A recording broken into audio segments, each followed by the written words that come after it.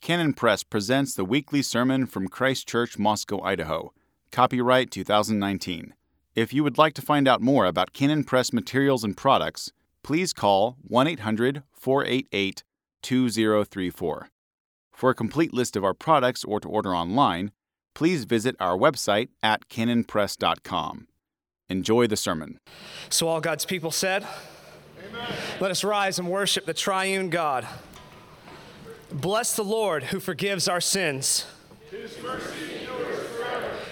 Luke 11 verse 2 says, And he said unto them, When you pray, say, Our Father which art in heaven, hallowed be thy name. Thy kingdom come, thy will be done, as in heaven, so in earth.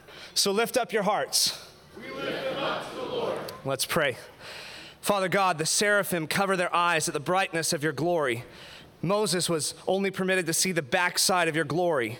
Job declared that these are the parts of your ways, but how little a portion is heard of you, but the thunder of your power, who can understand? In one of David's psalms, he proclaims, Such knowledge is too wonderful for me. It is high, I cannot attain unto it. In Isaiah's prophecy, he states that your thoughts are not our thoughts, neither are our ways your ways. You indeed, Lord, are great in glory, power, majesty, and splendor. And we would do well to let our words be few in your presence, the presence of the Most High God. But you have invited us near and have made known unto us the mystery hid for ages and generations, Christ in us, the hope of glory. And by your Spirit, you've made us able to comprehend with all saints what is the breadth and length and depth and height, and to know the love of Christ which passeth knowledge, that we might be filled with all the fullness of God. And so to you, Almighty God, with the Son and the Holy Ghost, be all honor and glory, world without end, and amen. Amen. The sulks are just the worst. And we know how ugly and irksome it is, the sulks are in children. They ask for candy, the answer is no. And what follows is the lower lip sticking out like a slug on the forest floor of the Amazon jungle. The little one is denied what he wanted, and so because his imagined joy is disappointed, he'll now make sure that everyone else's joy is disappointed as well. The sulks in a child are, of course, foolish, sinful, and should be corrected. Largely because if the foolishness of sulkiness is not driven from the heart of a child, when they become an adult, they will no longer have the sulks, they will be a sulk. A sulk is never pleased and lets everyone else know it. The waitress at the restaurant gets an earful from him. The boss knows all his excuses. His wife gives a wide berth to his moodiness. His children must clamor for his attention or else cower before his volcanic eruptions. The cause of the sulks is largely envy. He didn't get his way in the meeting. He didn't receive the promotion. She wasn't awarded the prize she was sure she deserved. He was turned down by the girl he'd set his eye on. Her crush asked her best friend out instead of her. But the cure for the sulks is contentment. The Romanian pastor, Richard Wurmbrand, imprisoned for refusing to affirm the communist platform, once described a worship service in the prison this way. He said, We clanged our chains together for our musical accompaniment. The irrepressible joy of salvation in Christ is the antidote to the sulks. Are you in danger of becoming a sulk? Then flee from the self-absorption of envy and gaze upon the lovely glory that God sent his Son to die for this sad race of sulks. Luke 11:4 says, And forgive us our sins, for we also forgive everyone who is indebted to us. And do not lead us into temptation, but deliver us from the evil one. Father God, our nation is afflicted with a collective sulkiness. Our envy has led us to rack up credit card debt, thoughtlessly watch the pornified movies of our culture, and generally be discontent with everything and everyone. Our life hasn't gone like we planned, so we want the government to do something about it. We want all the pleasure and none of the responsibility. We want the joy, but without any obedience. We want a crown, but not the cross. All of this stems from our lack of faith.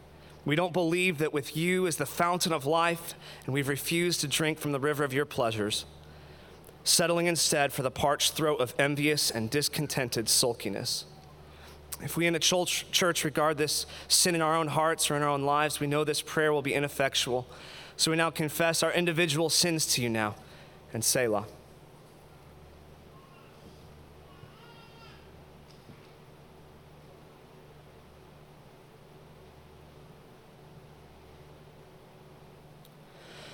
We do this in Jesus' mighty name, and amen. Let us rise for the assurance of God's pardon. Luke 11:13 says, "If you then, being evil, know how to give good gifts to your children, how much more will your heavenly Father give the Holy Spirit to those who ask him?" God delights to give, and this should cure us of all discontentment and sulkiness. When we ask, he is promised to give, and what he gives is himself, the source of all joy and gladness. You've asked for pardon, and so as a minister of the gospel, I declare unto you that your sins are forgiven through Christ. Thanks be to God. The sermon text today is taken from Proverbs chapter 3, verses 1 through 12. These are the words of God. My son, forget not my law, but let thine heart keep my commandments. For length of days and long life and peace shall they add to thee. Let not mercy and truth forsake thee.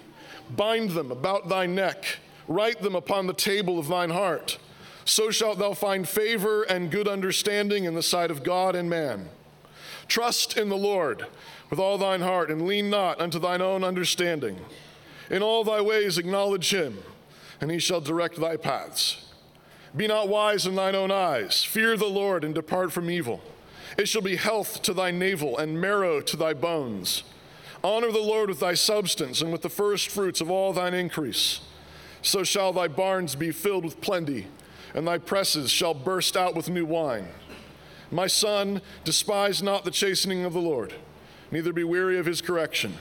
For whom the Lord loveth, he correcteth, even as a father the son in whom he delighteth. Our God and Father, we ask that you would pour out your Spirit upon us now. We ask for your Spirit, the Spirit of you and your Son, the Spirit of the Father and the Son, that it would be upon us and rest upon us and fill our hearts. We pray that you would empower your word and so empower us to walk before you. And we ask this in Jesus' name. Amen.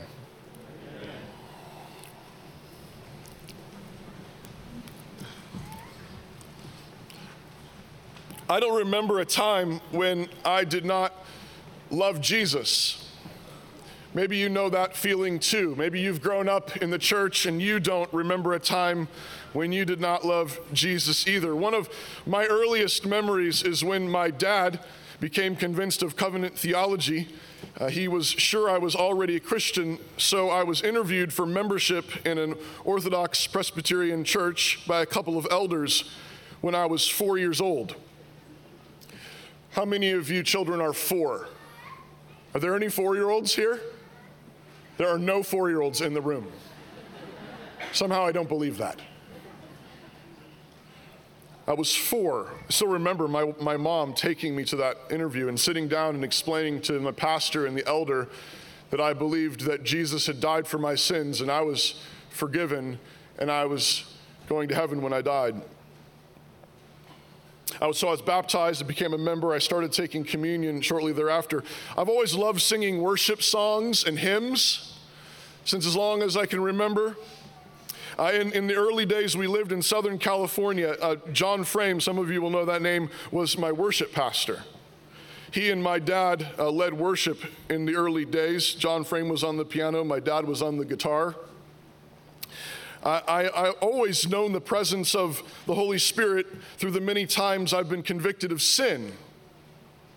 I remember getting angry at some neighborhood friends on one occasion. I rode my bike furiously away from them, and I wiped out about 100 yards down the street. And in my 7-year-old heart, I knew that God had thrown me down and was disciplining me. And so I got back up, all skinned up, and I went back to my friends to ask their forgiveness. Are there any 7-year-olds here? There's a 7-year-old. We have 1 7-year-old in the room. 2, a handful.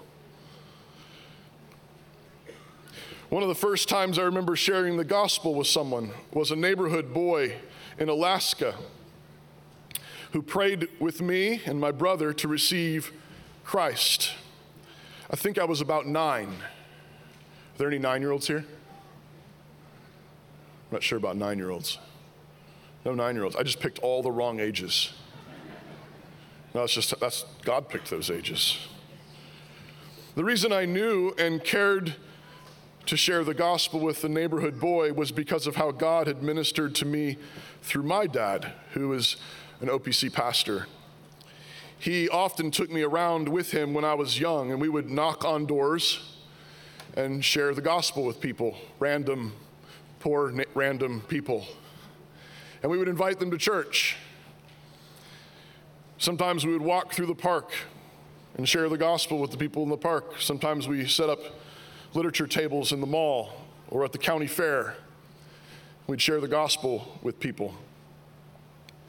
So much of my testimony is bound up in the story of my dad, and before him, grandfathers. But it's also pastors and elders. Sometimes I say that when the Lord brought me here as a 17-year-old, it was because God knew that I needed about 4 more dads. And so he gave them to me. I want you to hold that just thought for a moment. When someone tells their testimony, this is sort of a summary of how I would tell my testimony. You might be starting to think about how you tell your testimony. Some of your earliest memories of knowing Jesus or what it meant to be a Christian. I want you to hold that thought for a minute, and I want to come back to it in a few minutes. I want to come back to it maybe in a somewhat circuitous way, using this text from Proverbs 3. Many of you probably memorized chunks of Proverbs 3. I remember my mom teaching it to me as a little boy and memorizing particularly verses 5 and 6. The question, though, that I want to ask to frame this message has to do with the first verse of chapter 3, where the dad says, "My son, forget not my law, but let thine heart keep my commandments." And the question I want to ask is, wait a second. Why does the dad say, "my law"? Isn't it God's law? Hold on, Solomon. Who do you think you are? And then he repeats it. Let thine heart keep my commandments. And then he has the audacity to even add to it, verse 2, for length of days and long life and peace will they add to thee. I mean, how can a human father, a fallen, fallible father, say such a thing? It's not your law. It's not your commandments, they're God's commandments. And how can you add long life to them? How can you add long life to your children? You don't know what God has planned for them. How can a dad say such a thing? And then I want to tie this eventually to a somewhat equally puzzling phrase that Paul repeats in a number of his letters, where he refers to the gospel and he says, "my gospel," or "our gospel." And again, it's a similar sort of idea, and it's tempting to say, but Paul, it's not your gospel. It's God's gospel that he saved you with. It's not your gospel. Maybe this is going to be confusing, Paul or Solomon. Maybe it seems arrogant. You should be a little more clear, probably, that it's not your law, it's not your commandments, it's not your gospel, it's God's law, it's God's gospel. Wouldn't that be more clear? Wouldn't that be more careful? So I want to work through Proverbs 3, just somewhat more thematically than verse by verse, but we'll handle the whole text together. And I want to try to answer that question this morning. So the exhortations in our text are to perhaps rather abstract virtues. So if you're reading through the text, there's a number of virtues that the Son is exhorted to: mercy, truth, trust, fear, honor, as you work your way through those verses. But one of the striking things is that all of those somewhat abstract virtues are all tied to very concrete, intensely concrete, even sort of bodily items, earthy items like days and hearts and necks and eyes and bones and barns and wine. Right? So you have, on the one hand, these somewhat abstract virtues, ideas, you might say, mercy and truth. What exactly is mercy and truth, or honor or fear? But in nearly every verse, those somewhat abstract virtues are tied to something very concrete. Keep my law, my commandments. They will add many days to your life. Let not mercy and truth forsake thee. Bind them around your neck. Write them on your heart. Even the idea of writing something on a heart is very concrete and bodily. Trust in the Lord with all your heart. In all thy ways acknowledge him, and he will direct your paths, roads, trails. Do not be wise in your own eyes. Fear the Lord. Depart from evil. It shall be health to your navel. It's sort of earthy. And marrow to your bones. Honor the Lord with your substance, with the first fruits of your increase. So shall thy barns be filled with plenty, and the presses shall burst out with new wine.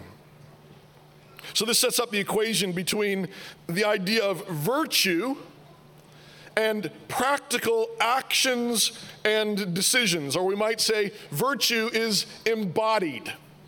So throughout this text, the Father is urging the Son and all of us then to embrace certain virtues, but he's pointing at very concrete things, concrete decisions, a concrete way of embodying these virtues. The other thing we see in this text is that there are 5 admonitions, and each exhortation is followed by a concrete promise of blessing. So again, you can work your way through, and those concrete embodiments of the virtues are actually concrete blessings that the Father says are going to come with obedience. So do not forget the law, he says, will result in length of days. So the blessing of obedience, the blessing of embracing these virtues is very concrete and again embodied. If you keep mercy and truth, if you bind them around your neck, you will find favor in the sight of God and man. Verse 3 and 4. Trust in the Lord, and what will happen? He will make your paths straight. He will direct your paths. That's verse 5 and 6. Fear the Lord, and the promise is good health. That's why he's talking about bones and belly buttons. He's talking about your body being healthy and strong, verses 7 and 8. And then honor the Lord with your substance, and the promise is full barns and good wine.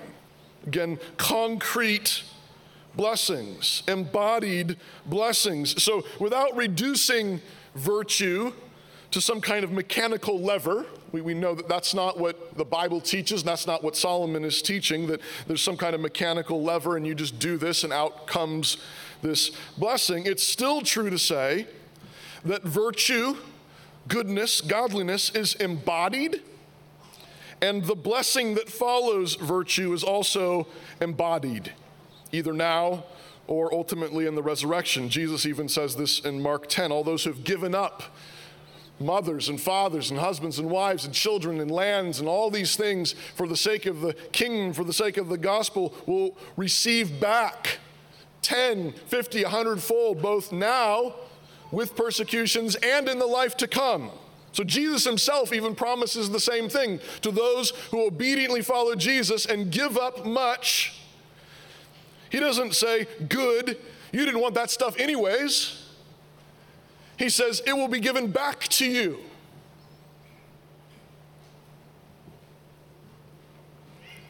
And so we can see that virtue is embodied, and the blessing that follows from virtue is embodied.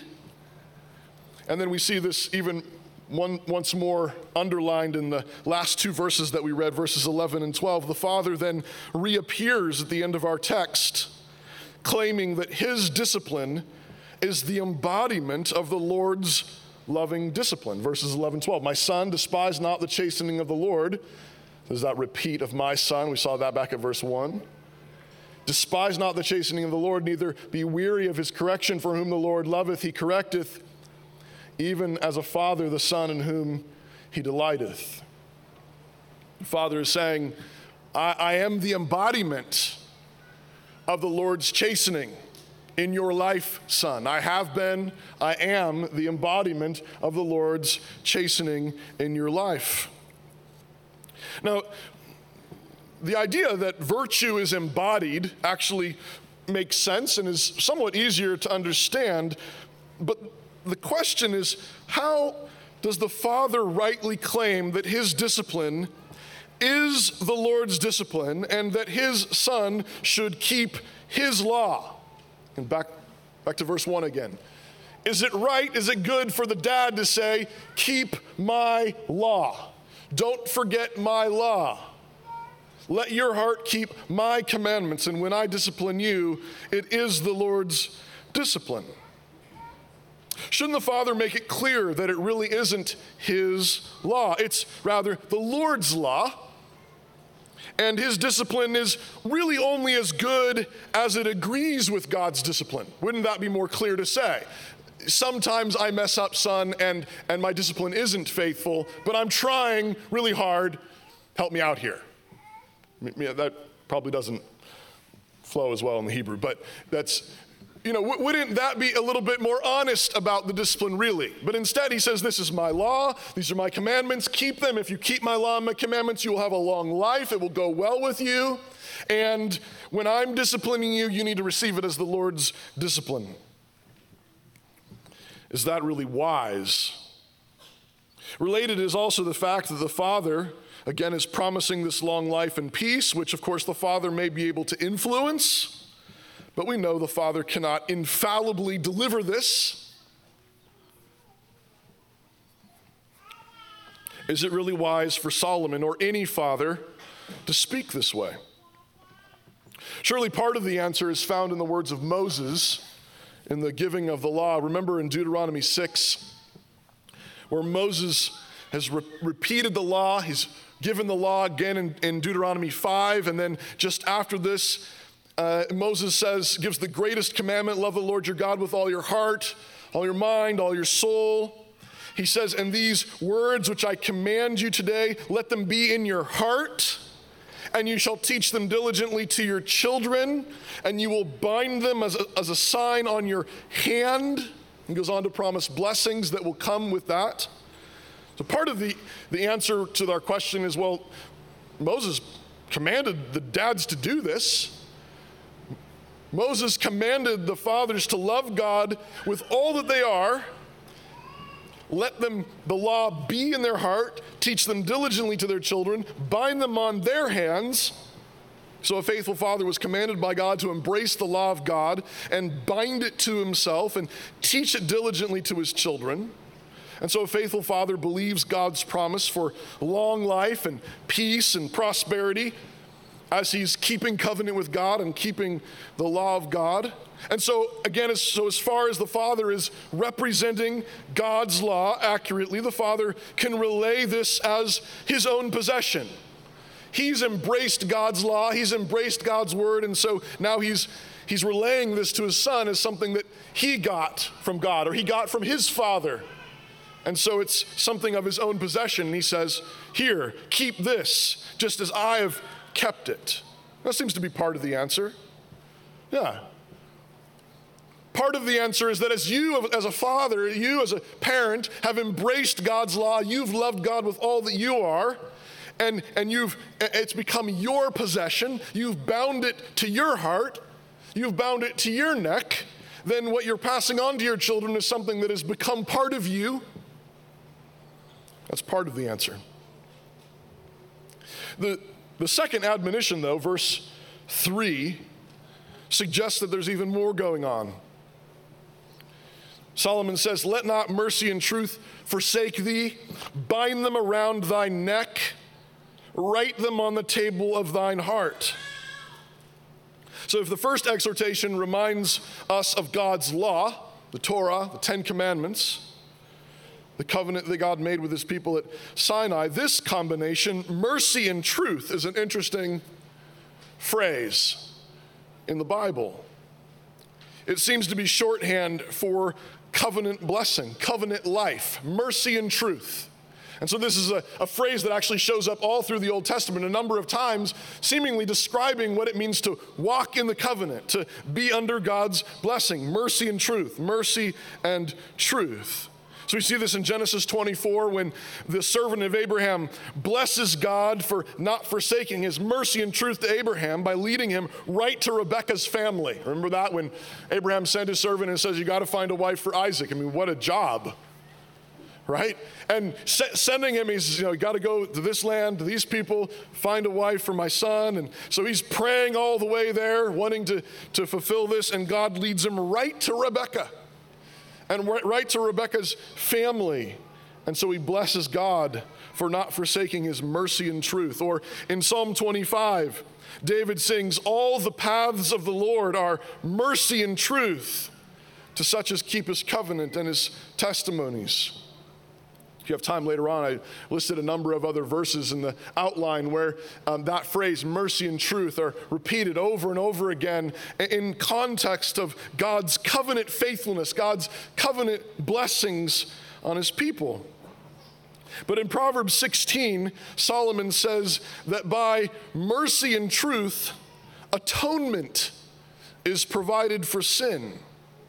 Atonement is provided for sin. Again, that's really concrete.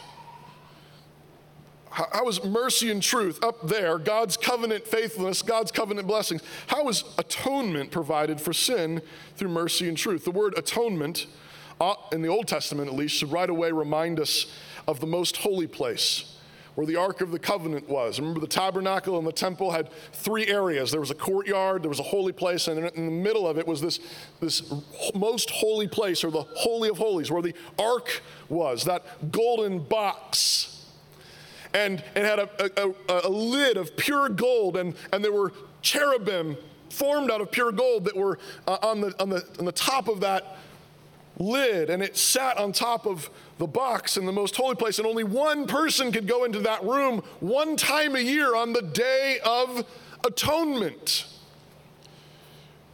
Many of our modern calendars mark this actually for Jews who still celebrate this, so sometimes you'll see the little phrase Yom Kippur on your calendar. I remember as a kid thinking, what in the world? That means literally Day of Atonement. It's Hebrew. Or Day of the Covering, but it's Day of Atonement. And so in the Old Testament, when you hear the word atonement, you should be thinking, if you're a Hebrew, if you're Israelite, if you're Jew, you think the Day of Atonement. Mercy and truth provide atonement for sin. That golden lid that was pure gold was called the mercy seat. And one day a year on the Day of Atonement, the priest went in and sprinkled blood on the mercy seat, on the top of that golden lid, right below the golden cherubim. But that's not all. Underneath that mercy seat, inside the box, were the 10 Commandments that God had made. You see this in Exodus 25:21. You see this in Hebrews 9:3 and 4. And so actually right there in the Holy of Holies, you have the mercy seat. You have the mercy of God, and right below it you have what? The 10 Commandments. You have the truth of God, right? The Word of God, the truth of God. And so right there in the most holy place is the mercy and truth of God.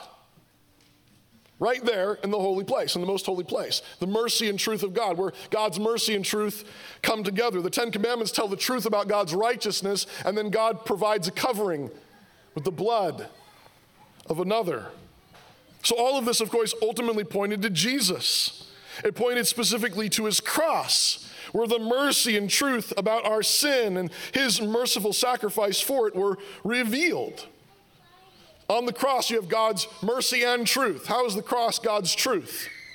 The cross is God's truth because it tells the truth about our sin. It tells the truth about what our sin deserves. Our sin is shameful. Our sin is guilty. Our sin is rebellion. Our sin is criminal. It deserves to die. And so the cross tells the truth about our sin. It's God's truth. But simultaneously, what is Jesus doing? Jesus is taking the penalty, taking the shame, taking the rejection. He's also God's mercy. And so centuries before, in this little tent and later in the temple, one day a year, God was picturing what he would do.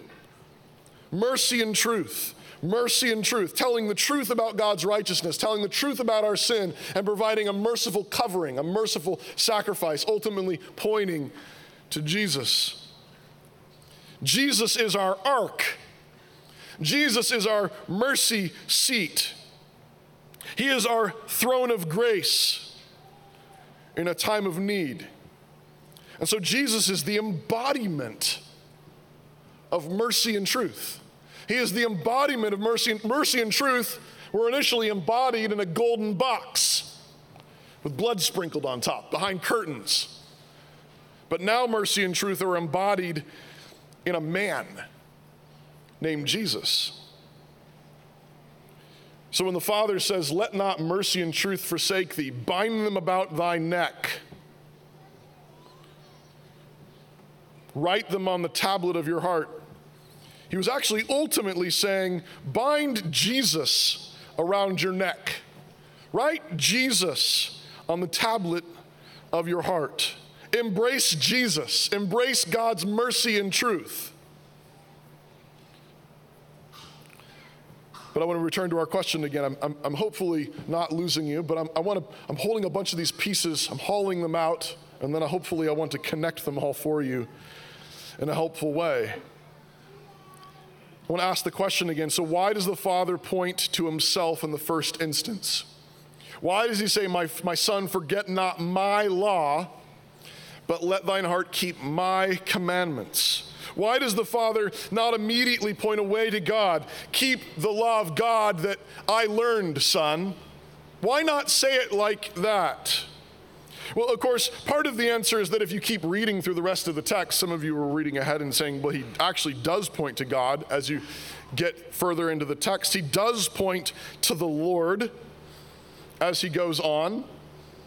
Favor and good understanding in the sight of God. Trust in the Lord. He's clearly not teaching the son to trust in his dad. He says, trust in the Lord. He says, fear the Lord, verse 7. Verse 9 says, honor the Lord. So clearly he is pointing away to the Lord. And so every father should do the same. But again, still, the Father still feels very comfortable calling the law my law and likening his instruction and his discipline to the correction and chastening of the Lord. Why does Solomon feel so comfortable doing that? I believe the answer is found in God's determination that discipleship be intensely personal and therefore embodied.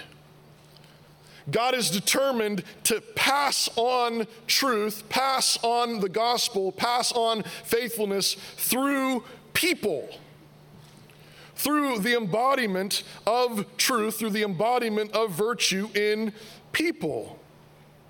Discipleship is teaching virtues such as truth and mercy and obedience and honor, but those virtues need to be embodied. They need to be embodied with people who make choices and decisions and live out their faith in their lives. Christian discipleship does look to the Lord, of course. Christian discipleship does look to Christ, of course. But Jesus sent men out to disciple all the nations. You disciple the nations. You preach the gospel and you disciple the nations. You show them how to follow me.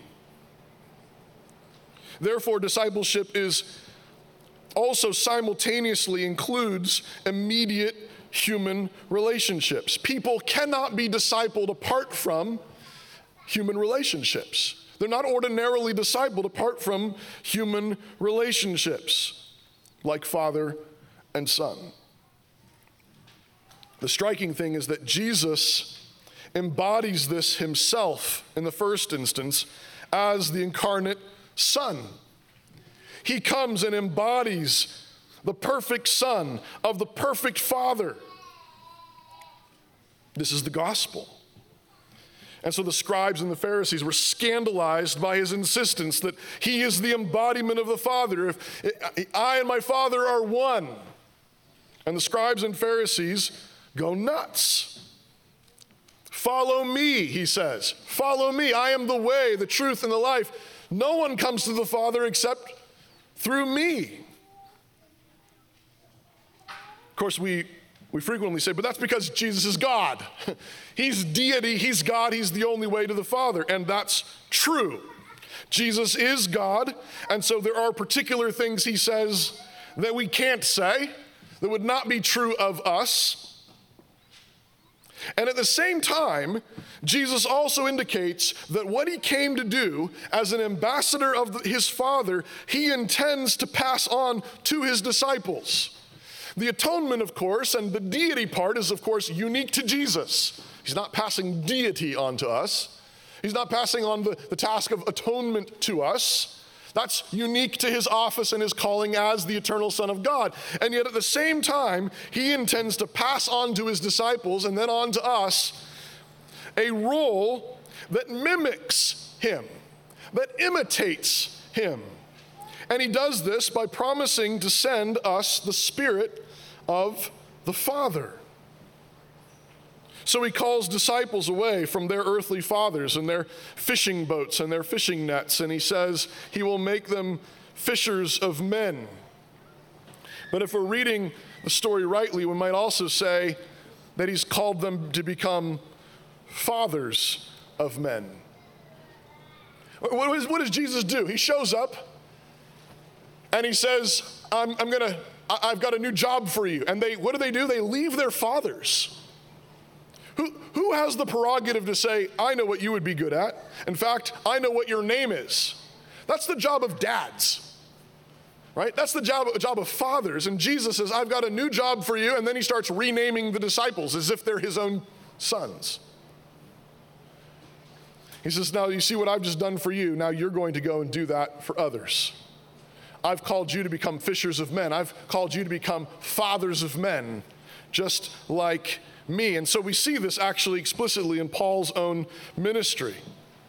Paul says this in 1 Corinthians 4. He says, I don't write these things to shame you, but as my beloved children, I'm warning you. Notice that. They're his children.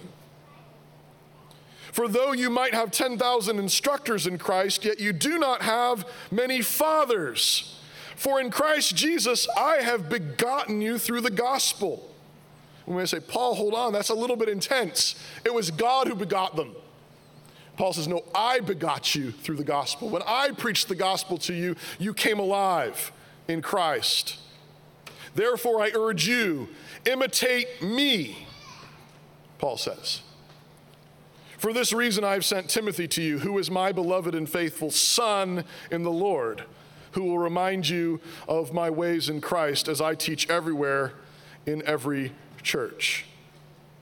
So as Jesus called the first disciples, follow me, Paul does the same and says, follow me, and sent Timothy, who represented him, who presumably would say, follow me, as I follow Paul, as I follow Christ, as we follow God together.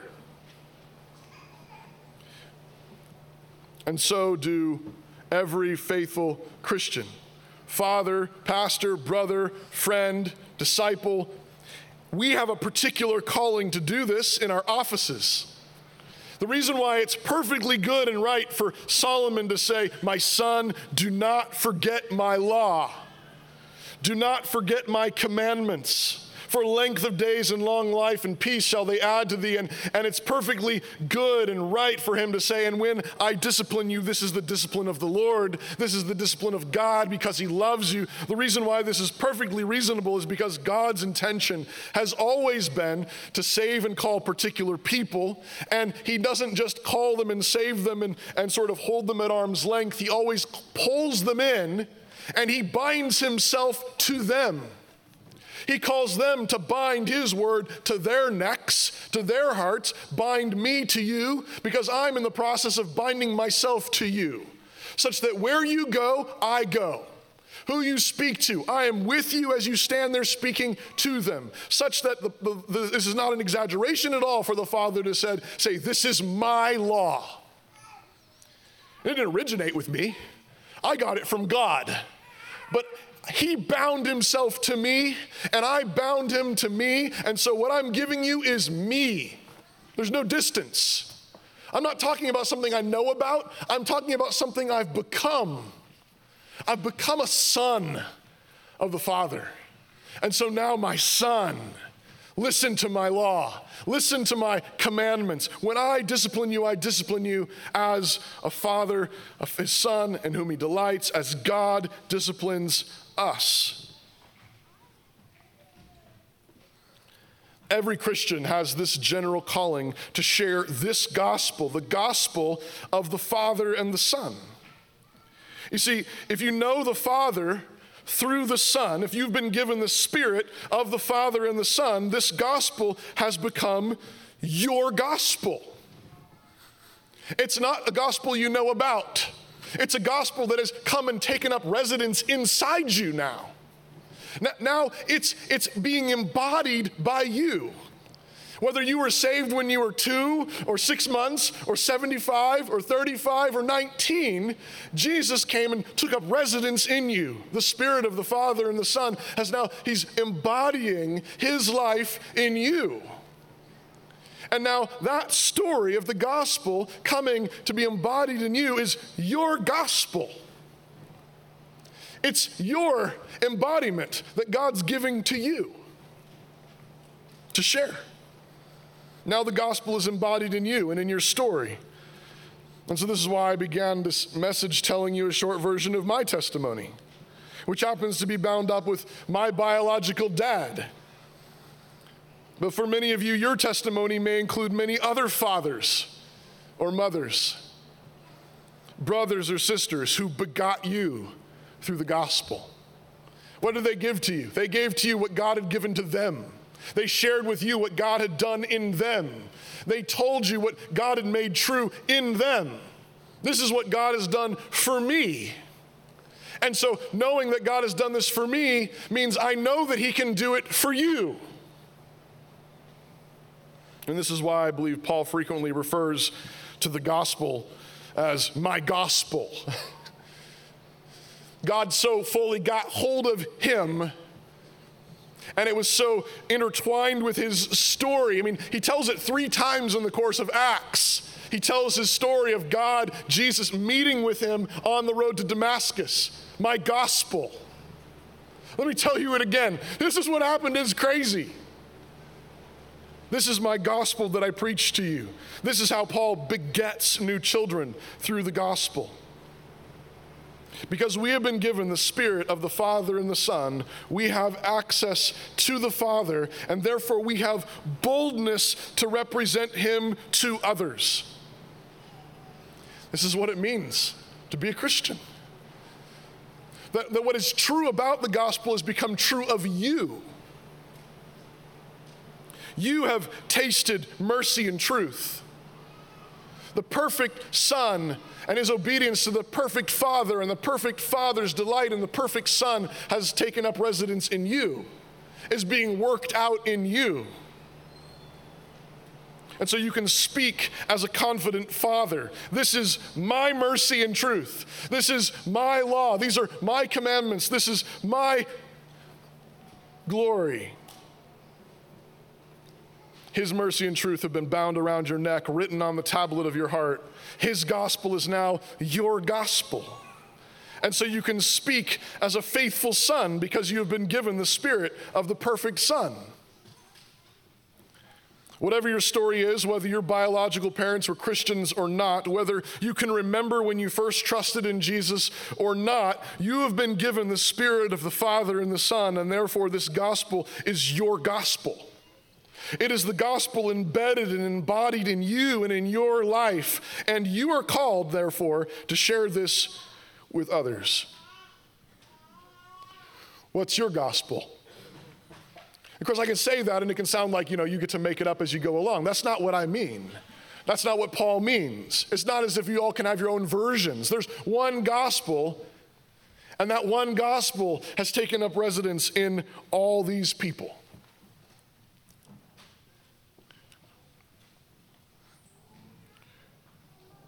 And while there's, of course, an important sense in which we could say that we love boring testimonies, we say that sometimes. We love boring testimonies. It's, children, you're told sometimes that it's your parents' job to make sure you have a boring testimony.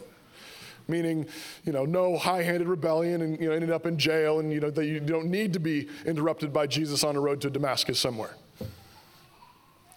That's true, and it's wonderful. And I have a boring testimony like that. But there's also a sense in which there are no boring testimonies.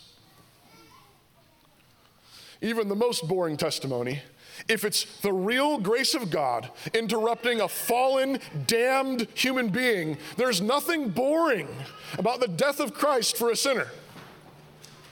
There's nothing boring about it. You say, your testimony is not exactly exciting, Pastor Toby. Falling down on a bike and going back and apologizing. I've fallen down on a bike before.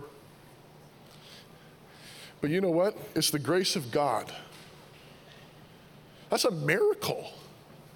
It's a miracle to know you're a sinner in need of grace.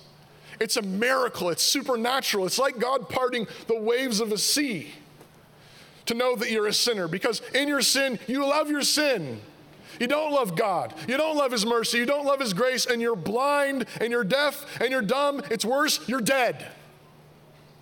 And the only way you love Jesus is because God's raised you from the dead.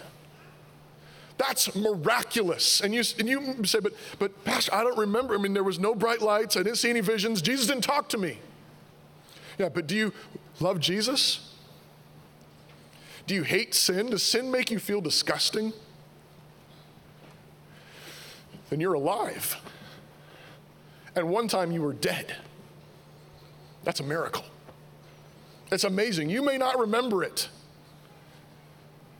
but you were dead, and now you're alive. And so if you understand this, whatever your testimony is, you need to learn to say with Jesus, "Come, follow me. Keep my law and commandments. This is my gospel. Christ was crucified for sinners, raised from the dead for our justification. And here's how that has now taken shape in my life, in my family, in my story. Let me share that with you, because it's miraculous. There's nothing natural about it. There's nothing ordinary about it." A couple years ago, when our neighbors asked us about how we got into foster care, little did they know that they were asking us to share the story of God's grace in our life. Oh, you want to know about foster care? Because we can't tell that story without talking about Jesus. Because that's part of our testimony. It's part of our gospel. So learn to say, my son, my daughter, my friend, my coworker, my brother, my sister, my neighbor, do not forget my law.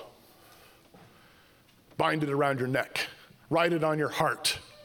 Do not forget my gospel, the gospel that you've seen in me, you've heard in me, the work of Christ in me. Don't forget it. Write it down. Keep it. Follow me as I follow Christ. I love these words at the end of 1 Corinthians 15, where Paul has just finished telling his testimony again, or a brief version of it, and he says, "But by the grace of God, I am what I am." Is that your testimony? By the grace of God, I am what I am. And his grace toward me was not in vain, but I labored more abundantly than all the rest. Yet it was not I, but the grace of God which was with me. Learn to say that. By the grace of God, I am what I am. He saved me, he rescued me, he forgave me, he convicted me of my sin and opened my eyes, brought me back to life. This is my story. It's his story in you. Tell it. It's his story in you. It's his gospel in you. Tell it. Share it. His grace toward you was not in vain. He bound himself to you so that you might bind yourself to him, so that what is true of him would be true of you, so that what would be true of you would become true of many others. We're going to sing in a few minutes, I bind unto myself today the strong name of the Trinity.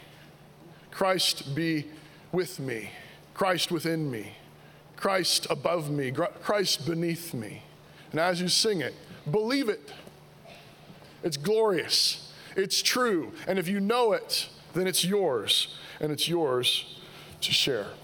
Our God and Father, we praise you and we thank you that you did not merely come to save us at a distance. You did not merely come to rescue us and then keep us in some kind of outhouse or seclusion, someplace on the premises, but not too close. But Father, thank you that you saved us and you invited us in.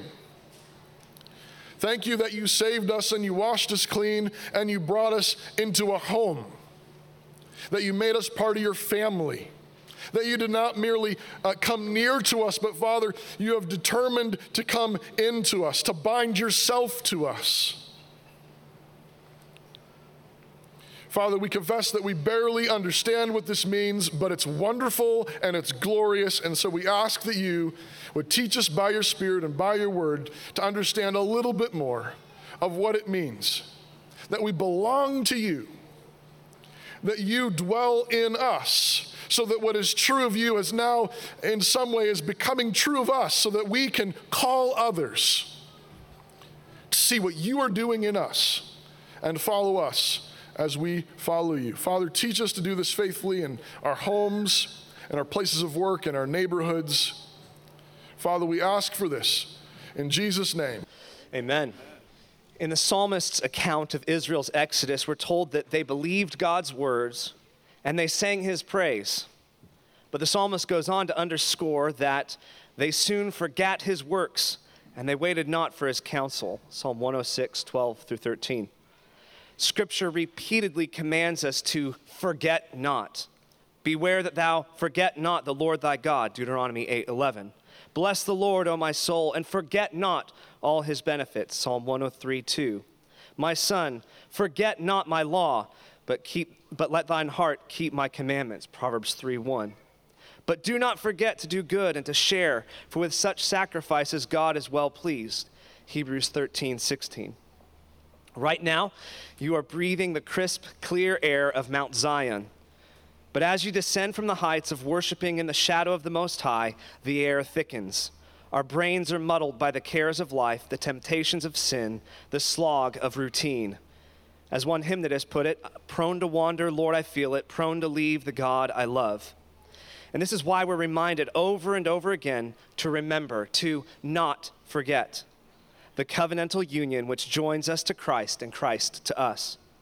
Our weekly service culminates in the Lord's Supper precisely for this reason.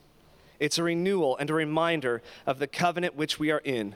Christ commanded us to eat this meal in remembrance of him, and covenant renewal ensures that in the ebb and flow of our week, there's a liturgical reminder of whose we are and what we're called to. We belong to Christ. We are called accepted in the beloved.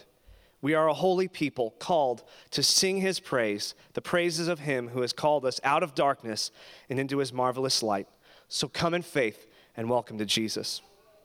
Let's pray. Father, we thank you for this meal that you've prepared for us, that you've set before us, to remind us and to nourish us of the great work which your Son did to redeem us, to cover our sins, to proclaim the gospel unto us, that we might be forgiven and given eternal life. We give thanks for it all in Jesus' mighty and most holy name. Amen. Remember that in the New Testament, the word gospel is where we get the word evangelical or evangelize from. It's used throughout as a noun. They went and they told the gospel, go and preach the gospel. But it's also, there's a verb form of it in the New Testament, eugalaizo, which means they went and preached the gospel. They went and did it. So just remember that the gospel is both a noun, the good news that Jesus came to forgive you of your sins and give you eternal life, but it's also a verb. And that's where we talk about evangelizing or being evangelical with our faith. So remember, you are to hear the gospel and receive the gospel, but you're also supposed to gospel and be gospeled and go gospel other people. So hear the benediction of the Lord. Now to him who is able to keep you from stumbling and to present you faultless before the presence of his glory with exceeding joy, to God our Savior, who alone is wise, be glory and majesty, dominion and power, both now and forever. Amen. Amen.